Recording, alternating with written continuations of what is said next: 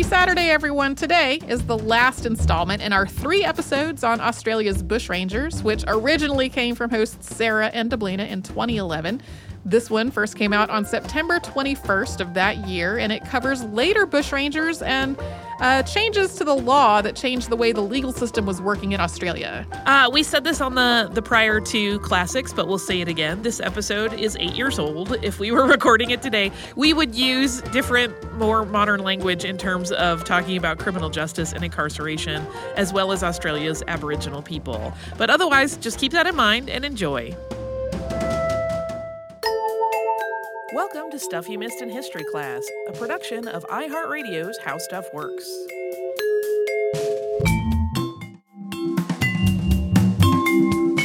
Hello and welcome to the podcast. I'm Deblina Chakraborty. And I'm Sarah Dowdy. And the news of Ned Kelly's now identified remains has us all excited about bushrangers again. And that's mostly because our listeners are so fired up about it. When the news of his remains being identified came out, as we mentioned in the first part to this podcast, we got emails from all over the world. Our inboxes exploded with Ned Kelly subject lines. Indeed. So last time we started out by talking about Ned's remains being found and the news about that. But we also talked about guys who weren't Ned, the earliest bushrangers in Australia who laid the foundation for later gangs like the Kelly Gang. And these men were mostly convict bolters, which means they were transported felons who escaped prison or the settlements and turned to a life of crime. But in 1853, the British Parliament passed the Penal Servitude Act, which ended most transportation sentences. And after that, the typical bushranger went from being a foreign-born convict to being a native-born Australian, complete with a thorough knowledge of the land. And that's pretty important. But another thing that's important is to figure out the motivation for this new generation of bushrangers, since they weren't just already convicted criminals. There were really a few things at play, and the first one was gold. So the discovery of gold in Australia, specifically in Victoria and New South Wales, was a really big motivator of bushrangers in the 1850s. It gave them access to great wealth that they could convert to cash really pretty easily. And it helped that the gold fields were easy to bail up. Essentially, they were isolated and the police were often neglecting their duties. Many were jumping ship to join the gold rush themselves. And because gold had to be shipped across these lonesome, long stretches of territory, they were really the perfect target for ambushes. But there was another factor at play, too, besides just gold, which seems pretty obvious. Yeah, it was land. So while the Aborigines had probably one of the most peaceful attitudes toward land holding that you can imagine, things changed dramatically when the first European settlers arrived. And by the time the period we're discussing rolled around, a real beef had developed between the 2 subgroups of white Australians who were rural, and that was the rich squatters on one side and poor selectors on the other. So just a little background on that. So initially, squatters in Australian history were just like squatters anywhere else. They were illegal occupiers of land, in this case, grazing land outside of the legitimate crown settlements. But by the 1840s, it was clear that squatters were developing the country's wool industry and becoming a political force of their own.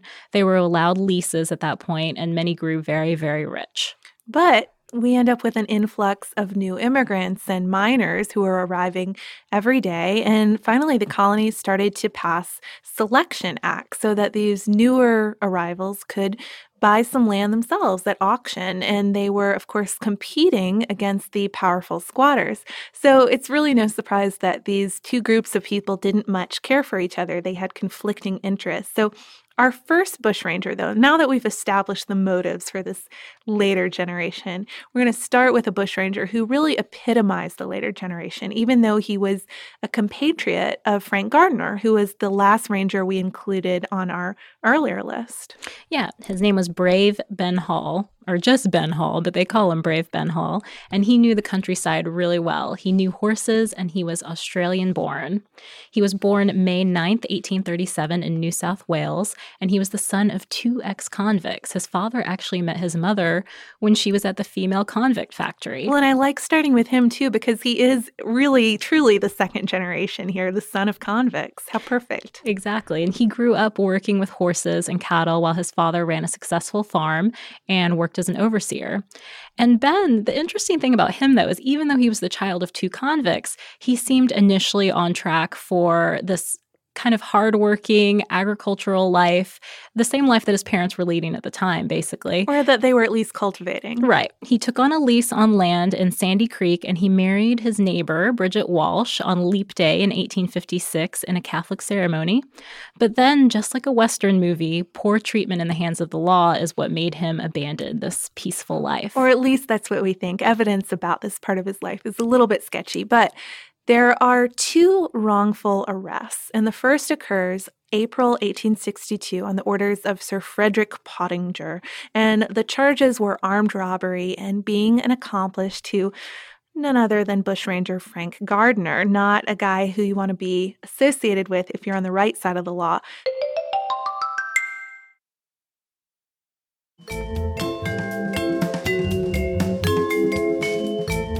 So Ben Hall spent several weeks in jail, but there was really no evidence, and he was let go. Then comes another arrest, this time for a gold robbery. And again, there was no evidence. It didn't even go to trial. And he comes back home and finds that his house has been burned down, and perhaps Pottinger did it. His stock is dead from thirst. And because of legal expenses, he has to give up his lease. So he's suddenly a ruined man. Yeah, and to make matters worse, at some point in the middle of all this trouble, his wife left with their infant son, maybe for a former policeman. So 22-year-old Hall at this point teams up with Frank Gardner for real and starts robbing the countryside. Their exploits were really in-your-face type tactics. They'd steal racehorses. In 1863, they bailed up the entire town of Canaldra, putting everybody up in a local hotel and treating them to a 3-day feast and bender. The party was only cut short because they got word that the river was rising and they'd be trapped if they'd stay longer. And one thing to note, too, about Ben Hall, even though they were really well armed and really well organized, Hall would stop members of his own gang from committing acts of violent revenge or cruelty if he could. He'd prefer a ransom over death, even though by 1864, a gang member had shot a sergeant, and by 1865, another member shot a constable. It's easy to see how violence would pretty quickly become the norm for these bushrangers. But the exploits of the gang and the ineptitude of the police force eventually caught higher-ups' attention, as you would expect them to. His old enemy, Hall's old enemy, Frederick Pottinger, was even recalled to Sydney in 1865 for neglecting his duty. He had been out riding in some races, and he didn't notice that Hall's gang was also right there. You'd think he'd recognize him. Yeah, you'd think so. Maybe he was like wearing a different outfit or hat. something, a disguise perhaps. Some glasses. I don't know. But that same year, things changed a little bit. The government put out a new law, the Felons Apprehension Act. So in addition to the gold and the land disputes we discussed, this is really the third piece of the puzzle for understanding later generations of bushrangers. Under the new rules, individuals could be proclaimed as outlaws and then shot without warning. So this was basically martial law. And anyone harboring a felon could be considered a felon as well. Pretty bad news for the bushrangers with Robin Hood-type reputations. Yeah, because as we've discussed in the Ned Kelly episode and in our earlier Bushrangers episode, these people really were indulged by townspeople sometimes. I mean, depending on how good or bad they were. I mean, I have to imagine some of it was fear. You don't want to insult the bushranger, but these 3-day benders, the 3-day feast, that sort of thing, townspeople like them to a certain extent. So with this new law and a 1,000-pound reward on his head, Hall decided that he was going to call it quits, but he was betrayed by a friend, and troopers showed up at his hiding place May 5th, 1865, shot him in the back, then shot him 30 more times. And that was pretty much the end of the notorious Hall gang. The last 2 members of his gang were also shot or executed within the next few months. But he did get some ballad immortality, though, courtesy of Hall's brother-in-law. And I'm going to force the rhymes here to make this work. Dargan he was chosen to shoot the outlaw dead. The troopers then fired madly, filled him full of lead. They rolled him in a blanket and strapped him to his prod, and led him through the streets of Forbes to show the prize they had. but, we're going to make it work.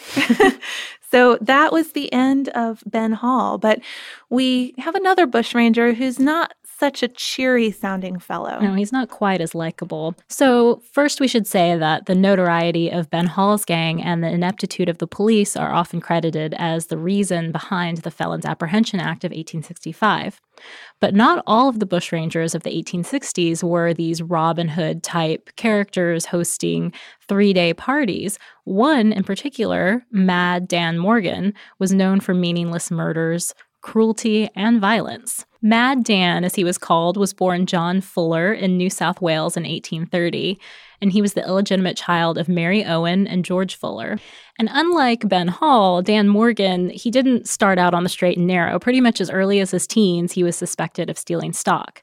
But his actual arrest record began in 1854 when he was sentenced to 12 years of hard labor for a highway robbery in Victoria. He always claimed he was innocent of this original crime, though. That's the interesting point. It was what made him a bitter man. So after 6 years, he was released on a ticket of leave for good behavior and didn't report back. He was on the lam. And from that point, he became known as Down the River Jack. And he started work as a horse breaker and a station hand. So maybe kind of getting into legitimate work, except that he got into bushrangering pretty fast when he stole the prize horse of the family he worked for. And one member of that family, Evan Evans, along with another squatter, tracked Jack back to his camp and badly hurt him, but he did manage to escape. And from then on, he changed his name yet again and became known as Daniel Morgan, Billy the Native. And this is when he really gets into serious bushrangering. He was tied to the bailing up of a police magistrate and to robberies across Northeast Victoria. He even gets a 200-pound reward put on his head, dead or alive.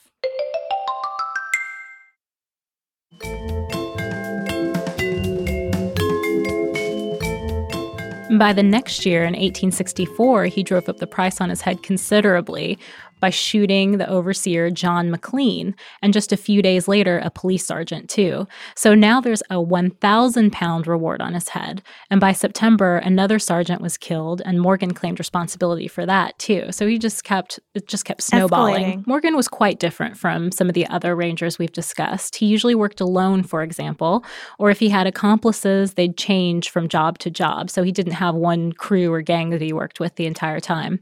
He'd sometimes be remarkably cruel, too. He would force groups of Chinese workers to sing and dance before shooting one in the arm. He also forced the wife of a homesteader against a fire until her skirt caught fire.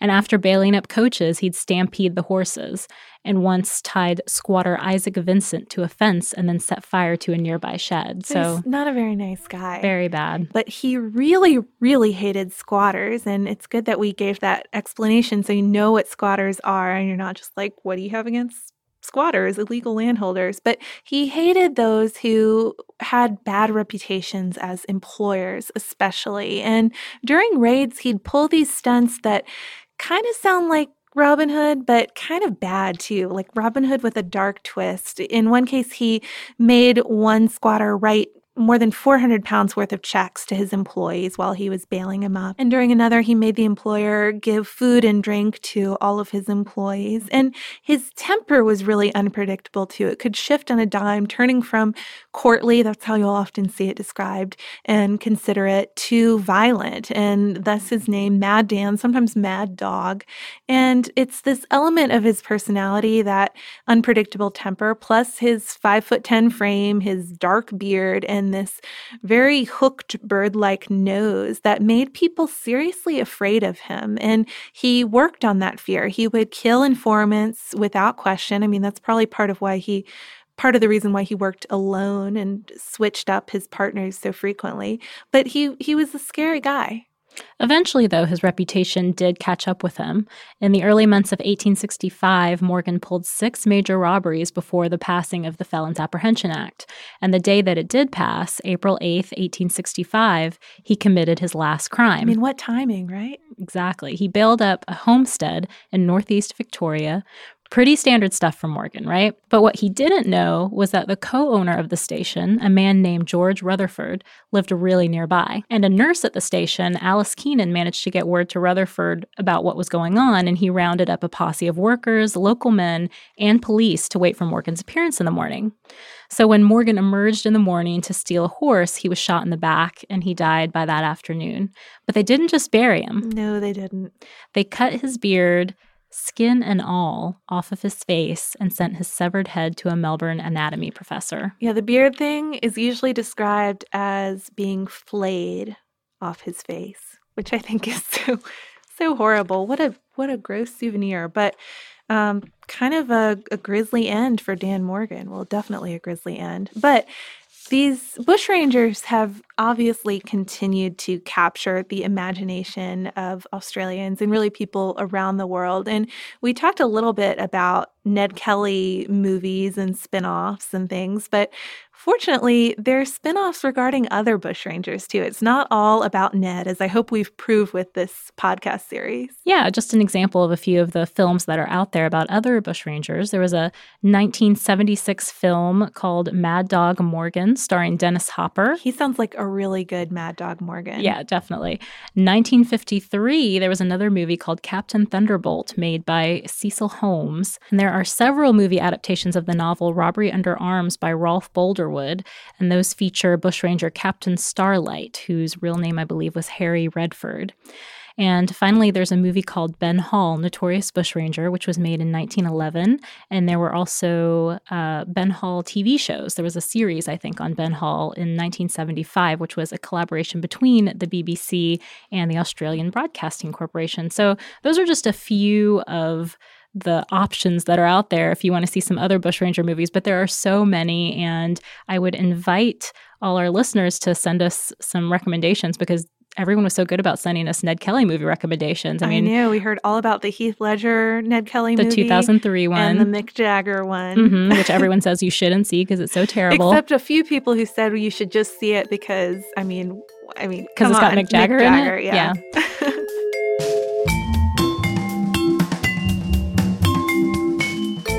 Thank you so much for joining us today for this Saturday Classic.